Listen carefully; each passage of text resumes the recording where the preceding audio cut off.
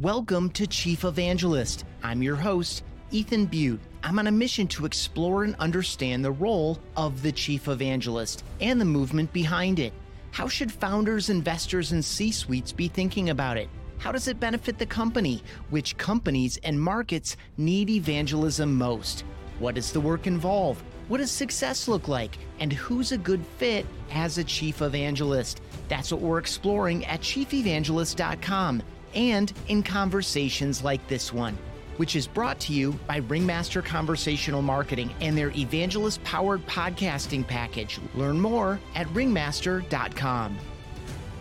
Today, we're learning from the person I regard as the chief evangelist, and I'm not alone in that. He did not invent secular evangelism, but he certainly popularized it.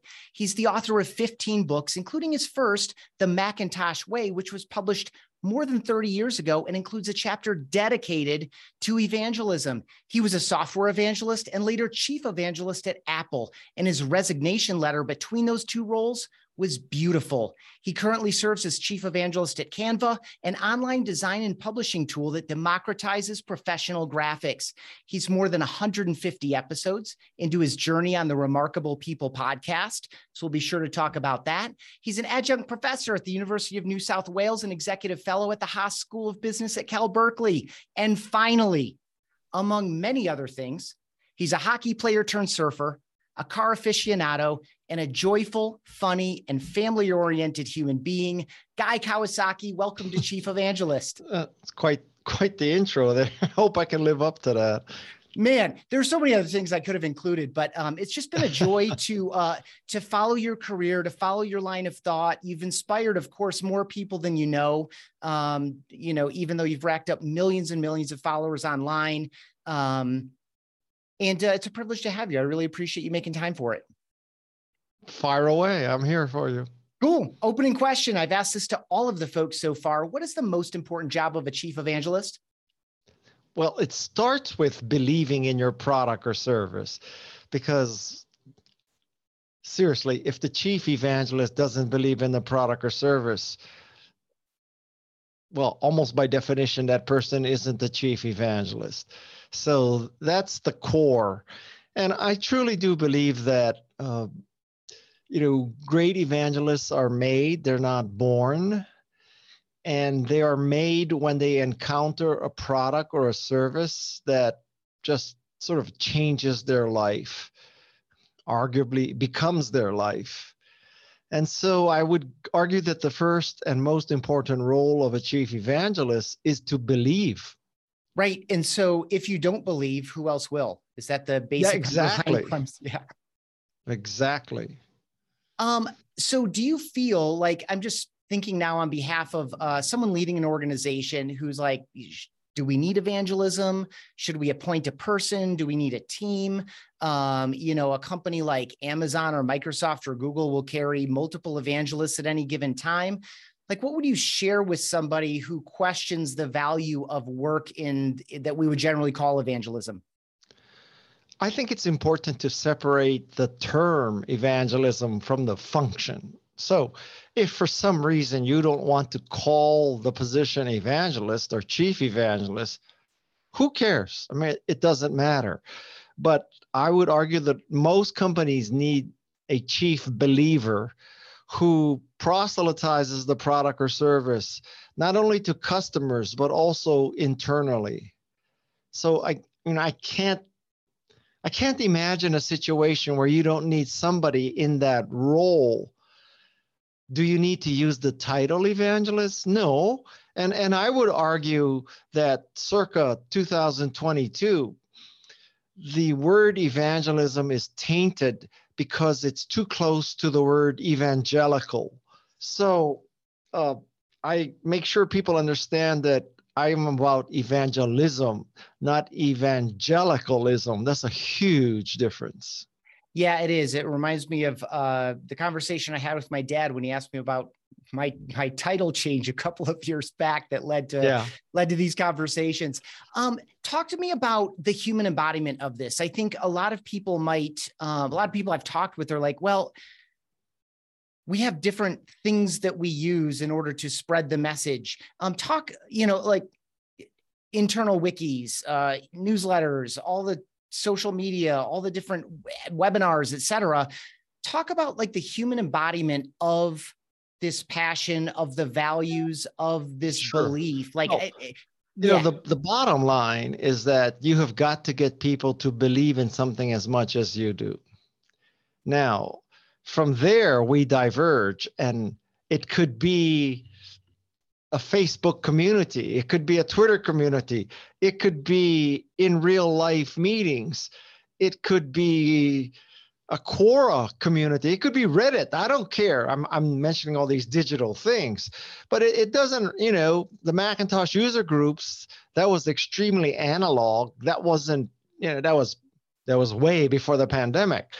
So the important thing is not for you to say, okay, I need exactly this kind of structure and this kind of function, as much as understanding that, depending on your situation, what's the best mechanism to build a community of people who believe in something as much as you do. And I don't care if it's digital or rubbing two sticks together, that you just focus on the goal. Yeah, it reminds me of I read The Macintosh Way. Since I first talked to you years ago, I actually have a really nice copy of it. It was you signed it, and it was a gift from one person to another, thanking I think it was Maureen and Jordan from Charlie Ship about a wonderful visit to Macworld in the Fourth Dimension Developers Conference. And you talk about the cult theory versus the pyramid theory. And the interesting thing, your book, by the way, that book, which I don't know how you think about it today, I'd welcome your thoughts on that too, with plenty of hindsight toward it. But it reminds me a lot of a book like Seth Godin's Permission Marketing, where you lay out all of these principles. And at the time, they probably, because your subtitle on it was The Art of Guerrilla Marketing, or sorry, The Art of Guerrilla Management, rather. And it was probably received as kind of progressive or even aggressive at the time. Maybe, I'm not sure. But you look at it now and you're like, gosh, this all seems like basic, timeless wisdom. And yet you look at the way we're operating today, and we still aren't doing a lot of these things that make so much Quite sense. the contrary. Yeah. Yeah. And, just so people know, that book is now in the public domain. So you can easily find a file for that book and print the whole thing. So have at it. That was the first book that I wrote, and it was about doing the right things the right way. And I thought that was the first and last book I would ever write. And I've now said that about 14 or 15 times.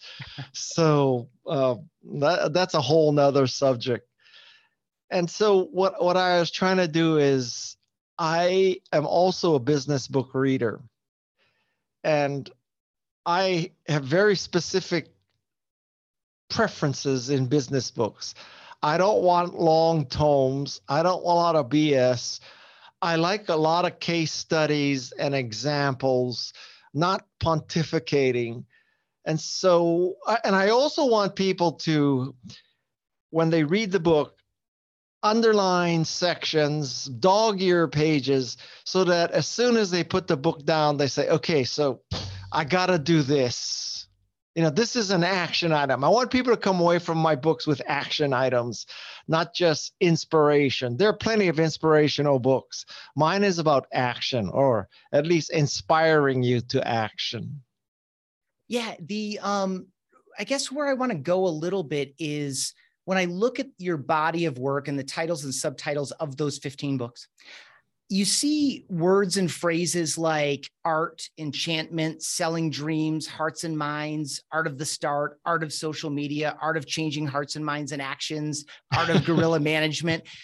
I feel like there's a lot of tension. I think one of the things that felt wise about that, and is still a tension that I observe today in sales, marketing, revenue generation, business building, business strategy, is that there's not enough appreciation for the art and the emotion required. And I think that's one of the things that makes evangelism important and valuable, but also difficult to have revenue attribution around.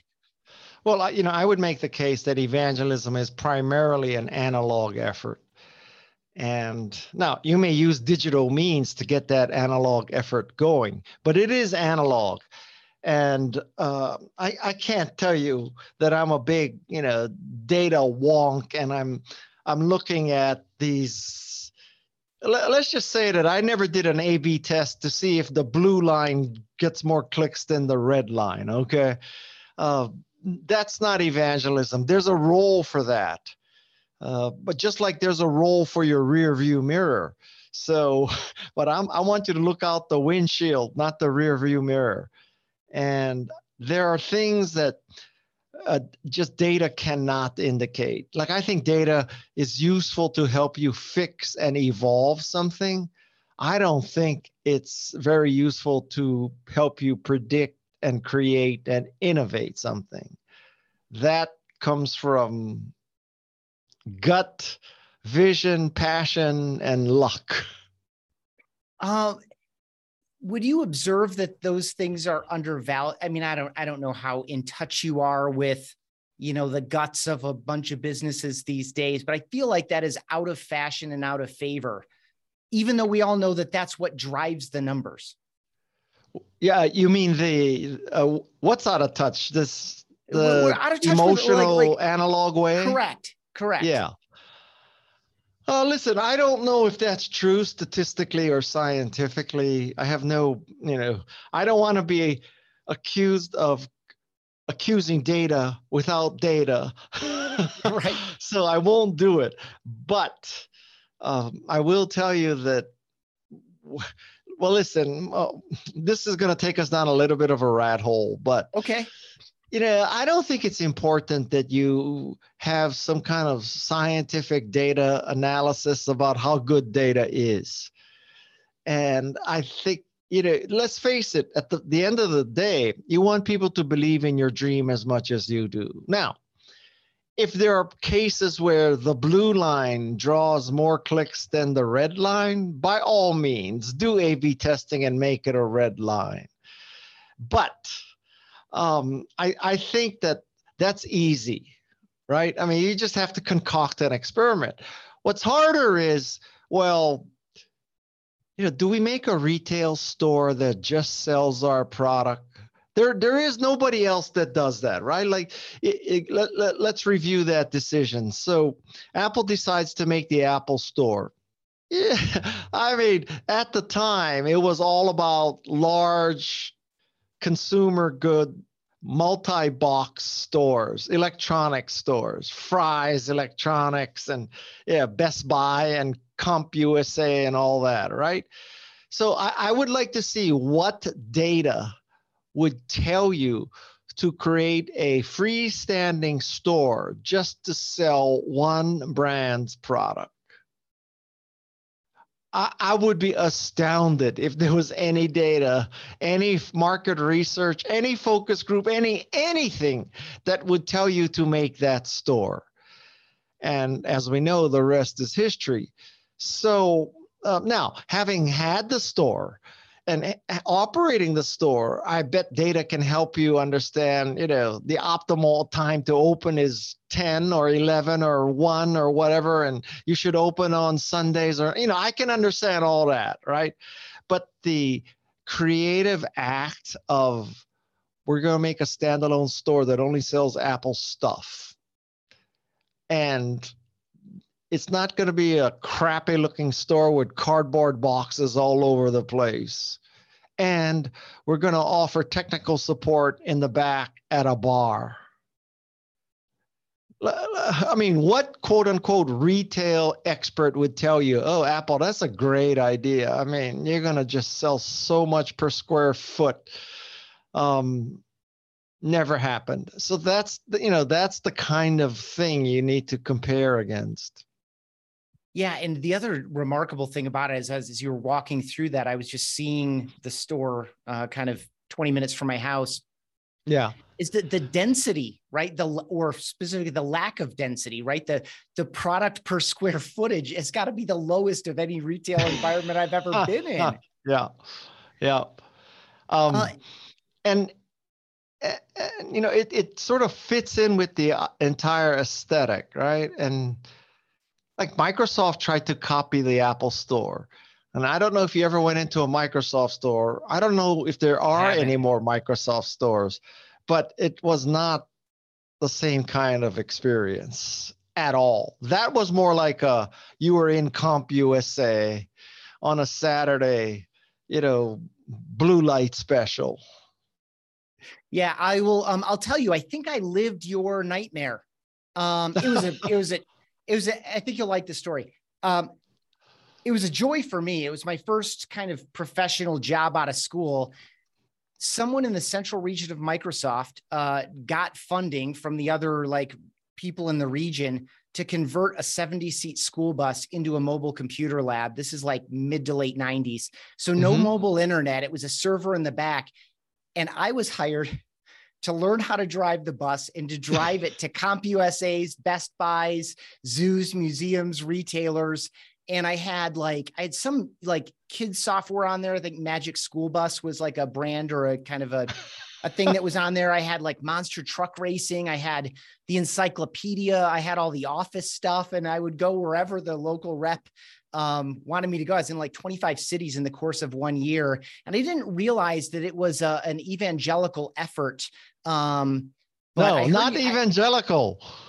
You said the bad word. You said evangelical. Sorry. Well, I used it as an adjective, an evangelistic effort. Thank you for the correction. And, and it was interesting. You were campaigning for Trump in that bus. No, that wasn't even a dream at the time. I don't even think he was a broadcast television star yet. And I remember finding myself just getting hammered by hardcore technical people that like, there's a human being here. He's got a logo on.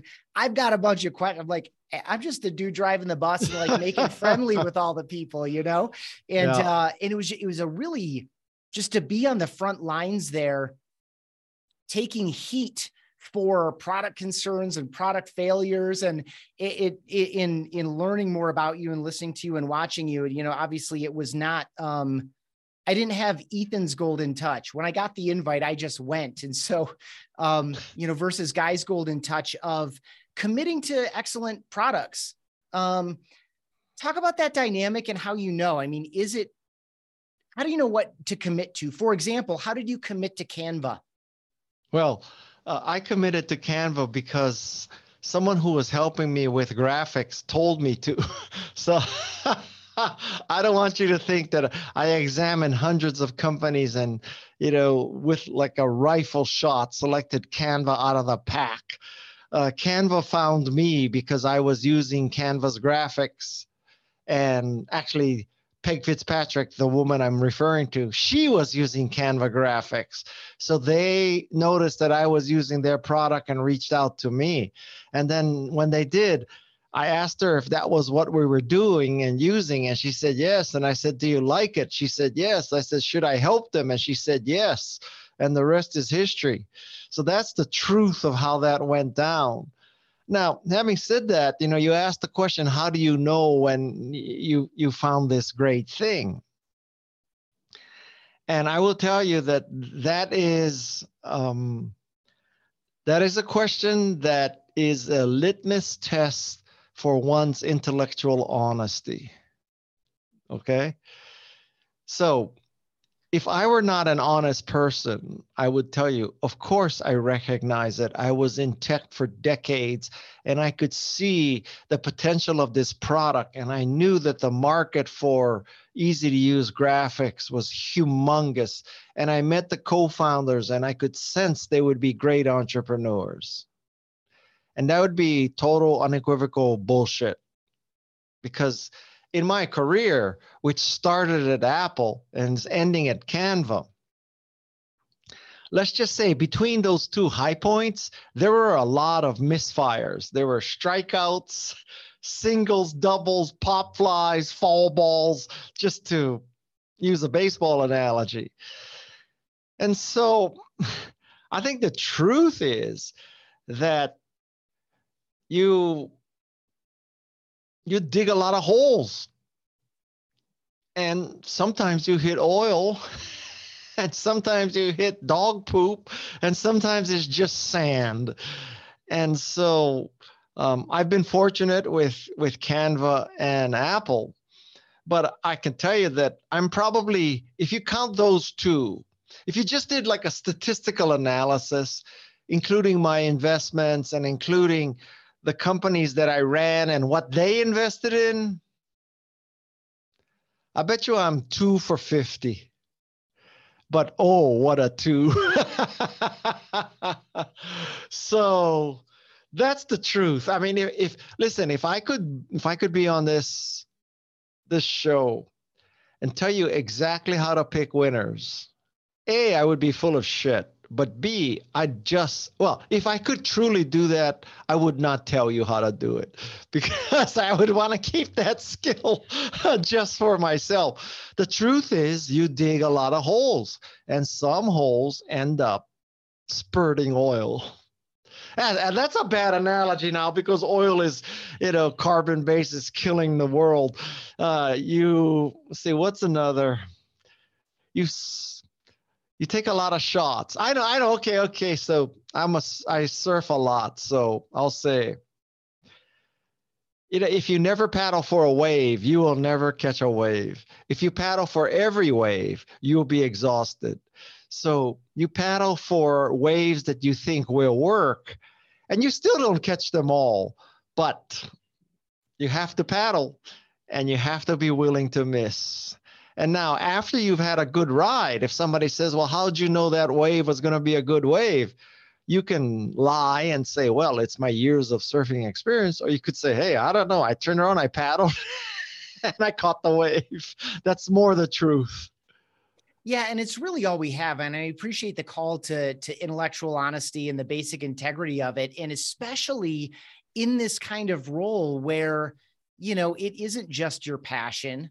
It isn't just your excitement that's conveyed to others through speaking and direct engagement and the other analog aspects of communicating the opportunity. It's also the credibility and the trust. I mean, speak to trust in general. Like when I say the word trust, what does that mean to you? Well, it's hard to be a chief evangelist if you're not trustworthy, right? Because, and it starts off with where we started the show. So, I loved Macintosh. I love Canva. And it's very easy for me to evangelize both products because I truly believe in it, them, not it. And so, by contrast, I think it's very hard to take an evangelist from one product and put him or her on another one. So, if Bill Gates had called me up back in the mid 80s and said, listen, guy, leave Apple, become an evangelist for Windows, hard to imagine I would have succeeded because I just hated Windows. I didn't believe in Windows. So, I mean, like I said, you got to believe in life is too short to be selling crap you don't believe in.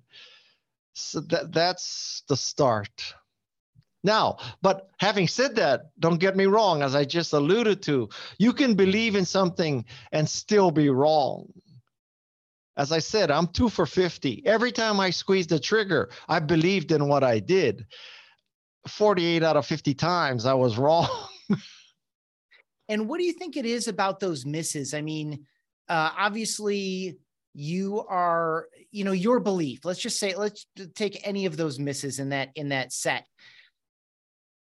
Your passion, your belief, like what prevents some of those from reaching success? I mean, obviously Sure. It's somewhere in the execution, or maybe you're an N of 1 and you need an N of 1,000 and you like. Yeah, failure has many fathers. One of the, I think, more common ones, and one of the ones that perhaps you can avoid if you hear about it now, is that you yourself are not a user of the product, but you have intellectually convinced yourself that such a market exists.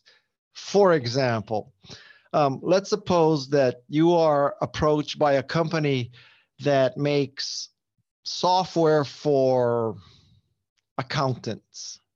Okay. This is the most boring example I could think of. But anyway, so uh, you listen, you look at the demo, you see all that, and you say, I can see where there needs to be a powerful, easy, beautiful, well-documented, well-supported, bug-free accounting software. So yeah, I'm going to go join that company. I believe that company has lots of potential. Except you're not an accountant. You're not going to use that software. You're not going to breathe that software. I use Canva. I use Canva for all my presentations. God knows I use Macintosh for everything, right? So when you are in a position where you yourself are not a user, but you have conceptualized the fact that there are people who will use this, I would say that at least a little warning buzzer should go off. That, guy, you're not an accountant. You don't really know if accountants want this. So that's something that is preventable, I think. And I made that mistake several times in my career. I convinced myself that surely a market like this exists, even though I'm not the market. Talk to me about that surprises me a little bit, only because of how clearly you wrote about user groups and some of your language around it, like from early on, the idea of sending executives in, being approachable, wearing t-shirts, not ties, focusing on who's in the room, not how many are in the room, treating it like a long-term investment rather than just like a one-off event. Like this customer intimacy is obviously key to success for validating instincts.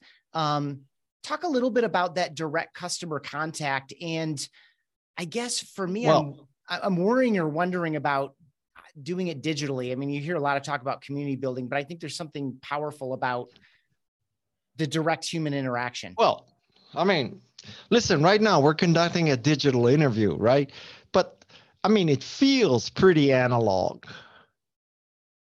So we're talking one-on-one. We're looking into each other's eyes. And you and I both know that I'm looking into a camera, you're looking into a camera, you're speaking to a mic, I'm speaking to a mic. But it feels more analog than digital. It's not like we're using AI to have this conversation between our two bots, right? And so I think when you truly believe in something, you take such pleasure in demonstrating it and evangelizing and selling it, that it is not a burden to do what we're doing. And I think that is also a very good test, that you almost cannot help yourself evangelize something that you truly love. And I would also make the case that, it's true evangelism when it's not simply your benefit. So listen, by getting you to use Canva, or back then to use a Macintosh, it was good for Guy, right? Because I was an Apple employee, I am a Canva employee. So it's good for the companies that I work for. But I also truly do believe that Canva will help you democratize design and be a better communicator. And I truly do believe to this day that Macintosh would make you more creative and productive. And so an evangelist not only has his best interests at heart, but the other person's best interests at heart. And that is not true of many forms of sales. Let's just say many forms of sales, you want your quota, your commission, your bonus. You're not telling someone to buy something because it's good for them. You're telling them to buy something because it's good for you. That's a major difference. Hey, thanks for listening to Chief Evangelist. For so many reasons, podcasting is a great opportunity and channel for evangelism. If you've been thinking about a podcast, or you want to shift production and promotion to a team that's especially evangelist friendly, check out ringmaster.com. Their Connect, Engage, Scale program is designed for evangelist-powered podcasting for software and tech companies in the growth stage. Again, you can learn more at ringmaster.com. They're also the team behind this podcast. Speaking of chief evangelist, let's get back to it. Yeah, it's interesting. I in the second book that I co-authored with my longtime friend and team member and my CMO at BombBomb, Steve Passanelli, it's the yellow one over my shoulder here. We included Dan Tyre, who's the sixth employee and the first salesperson at HubSpot. And years ago, he wrote a post approximately around the idea of always be closing is dead. It's about always be helping. And so it really, this divide here, it feels like the more progressive people know intuitively that the best way, and there are old cliches around this. I'm sure you have one that you've encountered yourself of like, the more we help other people, the more we give people what they want, the more likely we are to get we want. This idea of giving to get, the more you give, the more you get. It's true of love and all of these other things that we need and want in our lives. It really is. And we all know that it's intuitively true, but somehow in a business context, it escapes us as like real behavior. And that's sad because I truly do believe that the rising tide floats all boats and that life can be a win-win. And I just interviewed someone named Barry Nailbuff for my podcast. He's a professor of psychology. And, he said, first of all, give the other person what they want, because if you give them what they want, then you can get what you want. Think about that. And he also said, fight fire with water, not fire. You're trying to put out fires, not create more fires. And so it's thinking like that. And I would also throw in the big E word, which is empathy, which is, I think there's two levels of empathy. So there's the Toyota form of empathy, which is go and see. Go and see means, you go to your service department and you see what people are encountering to book an appointment, to drop off their car, to wait for an oil change. You go and see what it's like driving a minivan with a baby seat in the back and, that kind of stuff. Okay. But I think there's a better level, which is go and be. So you are actually the driver of the minivan and your baby is in the back seat and you are taking your Sienna in for service. You're not watching Joe or Jane Doe bring their Sienna. You yourself are going to the dealer website. You're booking an appointment. You're showing up there. You're seeing how long you wait in line. You see how long they take to process you. They see that, the shuttle comes once an hour and you're waiting there for 59 minutes. And so I think that it's not limited to good evangelism. I just think it's good, just customer relations in general. Absolutely. And it ties back to what you just shared. It's go and see what accountants think versus go and be an accountant. Exactly. Yeah. It's true. It's true empathy. It's not imagining it. It's experiencing it. You mentioned your podcast, so let's just go there for a couple of minutes. Like, for folks listening, it's Guy Kawasaki's Remarkable People. And some of those remarkable people include Neil deGrasse Tyson, Gary Vaynerchuk, Dr. Jane Goodall, Mark Benioff, Bob Cialdini, who I think you already mentioned in our conversation here, Dr. Vivek Murthy, Margaret Atwood. I mean, just remarkable people. I mentioned that you're over 150 episodes into this journey. What is it about for you? What was the spark? And where are you going with it? What's the motivation? Well, there's two answers to that question. Which one do you want to hear? The truth? I want the one that's based or the in gilded intellectual honesty. Story. Well, I'll tell you the gilded story first. Okay. The gilded story is that I really want to help people become remarkable. Becoming remarkable is a long, painful process. And I think that with my decades of experience and my connections and access and my ability to formulate good questions, I can help bring out the remarkableness of people like you mentioned, so that other people can be inspired and learn from them. So this is a very high calling, and it is, in fact, the best work I've done in my career. Truly, by far, the best work I've done in my career. So that's the gilded version. Another version is that when I was finishing a book called Wise Guy, I basically accepted every podcaster's interview request because you just never know, right? So you want to be in as many podcasts as possible. And when I was doing these podcast interviews, I got to asking some business podcasters, so just how does podcasting work? And they said, well, so we do, 52 of these a year. We record them, and then we sell advertising. I said, well, how much advertising do you sell? I said, well, we sell pre-roll, mid-roll, and post-roll. I said, well, how much do you get for those rolls? And he said, well, the pre-roll is 25 grand. The mid-roll is 15 grand, and the post-roll is 10 grand. So I'm not a math major, but I can add that up and get, 50 or whatever it is.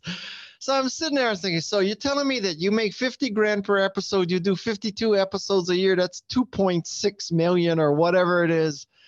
Is that what you're telling me? And they say, yep. And I says, so why am I writing a book once every 4 years, killing myself? You get an advance, you never get more than the advance. From the time you write the book to the time it's out is 12 to 18 months. So, I mean, imagine if you wrote a book before the pandemic and you shipped it in the pandemic and you said, well, you need to focus on person-to-person meetings. Oops. So there were so many advantages to podcasting that I said, man, I got to try this podcasting thing. And the rest is history. The Japanese have a word, ikigai.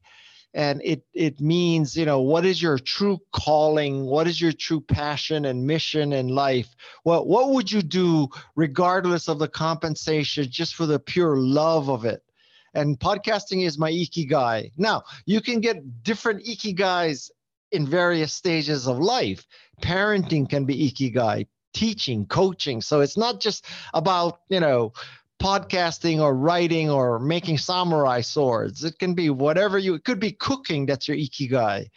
But podcasting is my ikigai. That's wonderful. I'm so glad that you peeked behind the scenes of it and decided to commit to it. For folks listening, you may have noticed we don't have pre-roll, mid-roll, and post-roll ads in general. And this is not that Neither kind do of I. show. But for me, it's same thing. It's been, I would call it one of the greatest joys of my career, which is not young. And it's primarily because it's relationship based. I get to learn so much. And that, even if there weren't thousands of listeners, it would still be useful in co-creating and sharing information with other people. I have not been able to sell pre, mid, and post rolls. I had a sponsor for a while, the Remarkable Tablet Company, sponsoring the Remarkable Podcast, which worked out very well. So that lasted a few years, but all sponsorships come to an end, right? And so I don't have a sponsor. I have no revenue for my podcast. It's just, if I did a P&L for my podcast, it's all L right now. Yeah. And let me tell you, it is an expensive process because I don't know how you do yours, but there's probably, for each hour of the podcast, there's probably 15 or 20 hours of work into it. Editing, sound design, design of all the stuff that goes with it, the marketing of it. There's 15 hours probably. And so 15 hours at any reasonable rate, it's a lot of times 52. It's a lot of money. It's a lot of money. And I've come to the conclusion that my podcast will not be fully appreciated until I die. I don't know that that's true, but it is interesting. It is interesting when we look at people's lives and careers and bodies of work, and yours is certainly remarkable. There are aspects of it. I mean, who knows how these things will go again? Like I just mentioned, the Macintosh way relative to permission marketing, where I still point people to it and say, there is still a lot to be learned here. I just interviewed on the other podcast I host called the Customer Experience Podcast. I interviewed a gentleman named Todd Capone, who refers to himself playfully as a sales historian. And he's gone back and unearthed these sales books and sales magazines from the early 1900s, back when it was a highly respected profession. And it's really interesting. He said, if you just covered up, the publication date and some of these other things, and you maybe adjusted some of the language, it's still just as relevant and useful today. Yeah. And just like I'm thinking about your book and Seth Godin's book that I mentioned, it's still not being followed, even though it seems like it. Well, think about, for example, the great example of what you just cited is probably Dale Carnegie, right? How to Win Friends and Influence People. That was written in the 1930s, not 1830s, 1930s. So, and has that really changed? Well, obviously you can use digital methods to influence people, but the principles are the same. Yeah. And I think, and to your point earlier about Zoom, I mean, it is the next best approximation. There's a reason that video is so effective in general. And it is that eye to eye, face to face, this idea that the transfer of emotion, kind of the underlying principles of evangelism and at some level sales. But you know what? I think it's very important for your viewers and listeners to understand that how are they going to see both audio and video, or do some just listen to audio? How does it break out? Everybody sees everything. What I've seen recently, like kind of at a higher level, like beyond your show or mine, is that people who've been listening to podcasts, I forget exactly what the cut point was, but they identified a cut point of like people who've been listening to podcasts for 18 to 24 months or longer are generally audio listeners, primarily in Apple Podcasts and Spotify. But there's this newer group that have migrated in as podcasting has continued to grow, that are watching and listening on YouTube. And in some cases, when I've talked with some of those people, like, oh yeah, I consume all my podcasts on YouTube, they're oftentimes just listening and not watching, which I don't get, but it's a little bit of, it's both and the people that have been trained, this becomes an interesting thing about media theory too. And I've seen it like, a lot of people treated email early on like they were, like it was direct mail, right? Like I have the address. I'm just sending as much crap to this as I want, And I think the same way as we start, as someone who's been listening to podcasts for several years, view it as something that I do on my iPhone with my earbuds. I can't imagine myself sitting down and watching a podcast on YouTube, but yet, people that are, have different expectations. I think, people have to understand if they're watching this, and hopefully they're seeing that it's not analog, but it certainly isn't sort of rote AI kind of digital coldness, right? And they need to understand that if you want to be an effective evangelist, you need to be able to be effective on Zoom and Teams and whatever platform you want to use. But it is a skill to be evangelistic using Zoom. It doesn't come naturally, and but it's a skill to be evangelistic and effective in general. So this is just one more skill you have to acquire to be effective these days, unless you believe that we're never going to have a pandemic or virus again, which if you believe that, I got some beachfront property to sell you. Yeah. Yeah. And that's, of course, about to be swallowed by the ocean. So, so it's interesting. I want to bounce two ideas off you, and thank you so much for your time with me. One is, and it's kind of right in the zone that you were just in, and like the skills of evangelism, but it's also the skills of being successful in life and in business beyond evangelism. I often remind people, especially younger people, that it's not about finding your voice, that your voice isn't around the corner waiting to be discovered. Like you don't find your voice, you develop it. And that's kind of what I heard you say. I mean, it is about, so I'd love for you, from your own like reflection and experience as someone who's written 15 books and someone who has become, confident on stage, confident on camera, confident in the podcast format. Talk about developing your voice versus finding your voice. Like, Yeah, do you buy what I'm saying? I don't know if you'll agree with this, but I am repulsed by the people who are seeking to build a personal brand, who are trying to write white papers to position themselves as thought leaders, write books to do that also. And I'll cite you an extreme example, and that is Steve Jobs. So Steve Jobs is basically the mother of all thought leaders, visionaries, gurus, and leaders, right? Ever, maybe. And I will tell you that I would be astounded if he ever sat around and said to himself, how do I position myself as a thought leader? That just does not compute. And so how did Steve Jobs attain this position of being a visionary thought leader, guru, legend, God, whatever? And the simple answer is he made good shit. So my conclusion is make good shit and everything else follows. So rather than trying to write a white paper and convince people that you are so smart and a visionary and innovative and blah, blah, blah, why don't you just make something great? I don't know him. I've never even met him.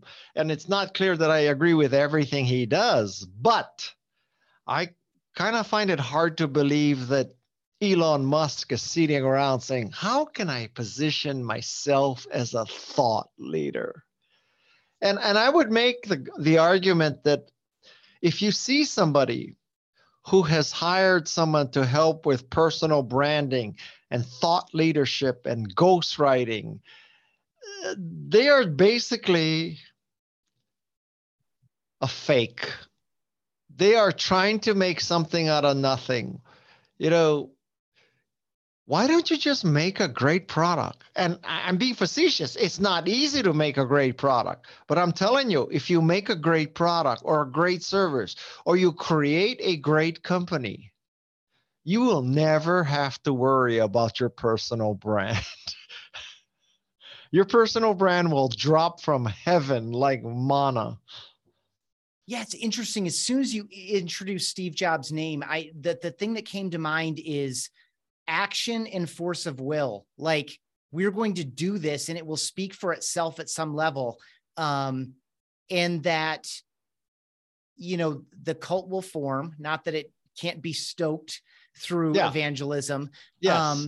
But I heard immediately, or the way I was receiving it was like, it's about action, not about words. And the same thing is like, it's not about the claims that we make. It's about the experience that we deliver for people. That is the realization of any discrepancy between the claims we make and what people actually experience is to the degree that it's not as good as the claims we made, which is 99% of the time, to the degree that there is a discrepancy, that speaks louder than anything we'd ever say. Well, all you have to do is make good shit. Cool. Two final questions for you. When you were a tech evangelist, chief evangelist, your chief evangelist today, what do you see as the future of this? Like in terms of, and you were already great off the top in terms of, it doesn't need to be called this. It could be, but what is the future of evangelism in a business context? Well, it's hard for me to imagine a world where you don't need to get people to believe in something as much as you do, whether that's business, politics, religion, the environment. They say it always be closing. Maybe it should be always be evangelizing. You have got to get people to believe in yourself and what you do and your product and service as much as you do. And I guess maybe someday in the metaverse, where your avatar is going to be convincing Mark Zuckerberg's avatar to believe in something. I guess maybe. I do have one more. Besides Canva, besides Macintosh, what is something that you're accused of or you feel yourself evangelizing just in the normal course of your day-to-day life? Oh, okay. We're going to go down another rat hole right now. Okay. So, believe it or not, you may not have noticed, but I am practically deaf. Now, well, first question is, did you notice? Did you see how, okay. And the reason why you didn't notice is because about 2 months ago, I got a cochlear implant. So this side is basically deaf. This side is about 70% deaf. But in this side is a cochlear implant.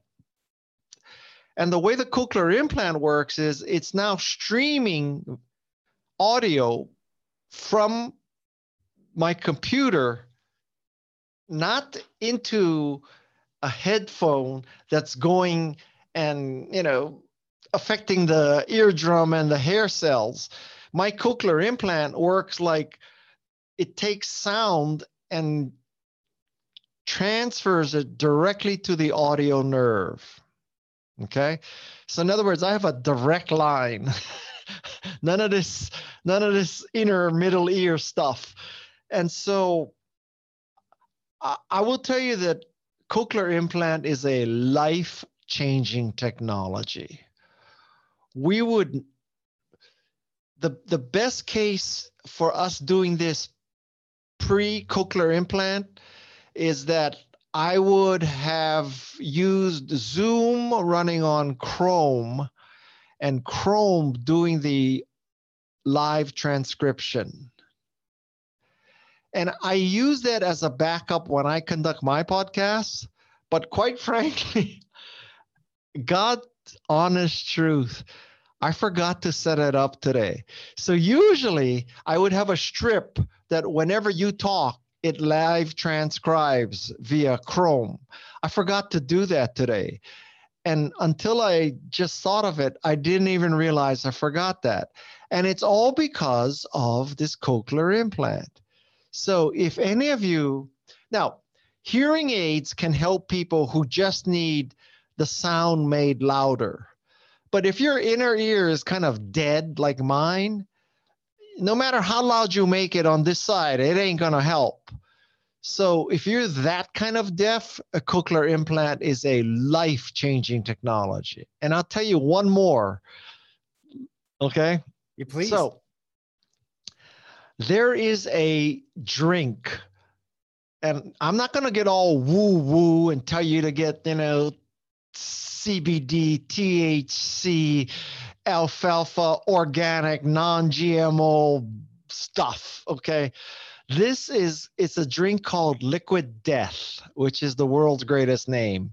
And Liquid Death comes in cans that looks like hardcore beer cans, but it's just plain water or fruit flavored water.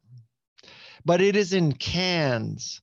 So the way I discovered this is that about 7 or 8 months ago, my wife and we just looked at how much plastic we were generating because we used to buy bottled water, right? And I read about how unrecyclable bottled water is, whereas aluminum is completely recyclable. And infinitely so I said, recyclable. We got to get off plastic and we got to get onto aluminum. But all the drinks like LaCroix and all that, we didn't like the fizziness or the taste or whatever. And so I go on Amazon and I search for water in aluminum cans or something, and up pops Liquid Death. And I try Liquid Death, and it's delicious, and it's in aluminum cans, and the cans look like beer cans, so that when you're drinking it at a party, especially if you have teenage kids, if they're drinking Liquid Death at a party, everybody at the party think, oh, this guy's hardcore chugging beer, and he's drinking water. And that's a key selling point. So I am now an unofficial evangelist for Liquid Death. Love it. We'll see if we can't get them to sponsor Remarkable People. Somehow it's not as good as the Remarkable tablet. We'll see if we can make that work.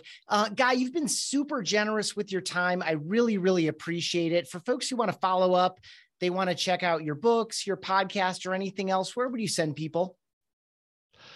You know what? I'm telling you again, my best work is my podcast. Just go to remarkablepeople.com. Don't get me wrong. Like I said, it's good for me, although I'm not monetizing it, but it truly will help you become a remarkable person. Awesome. Thank you so much. Really appreciate it, and continued success to you in all things. Thank you. And thank you for spreading the word of evangelism. That wraps up this episode of Chief Evangelist. Thank you for joining us, and thanks to Ringmaster Conversational Marketing for helping bring these episodes to you. With any thoughts or questions about the Chief Evangelist role, message me on LinkedIn. I'm Ethan Beute, ETHAN BEUTE.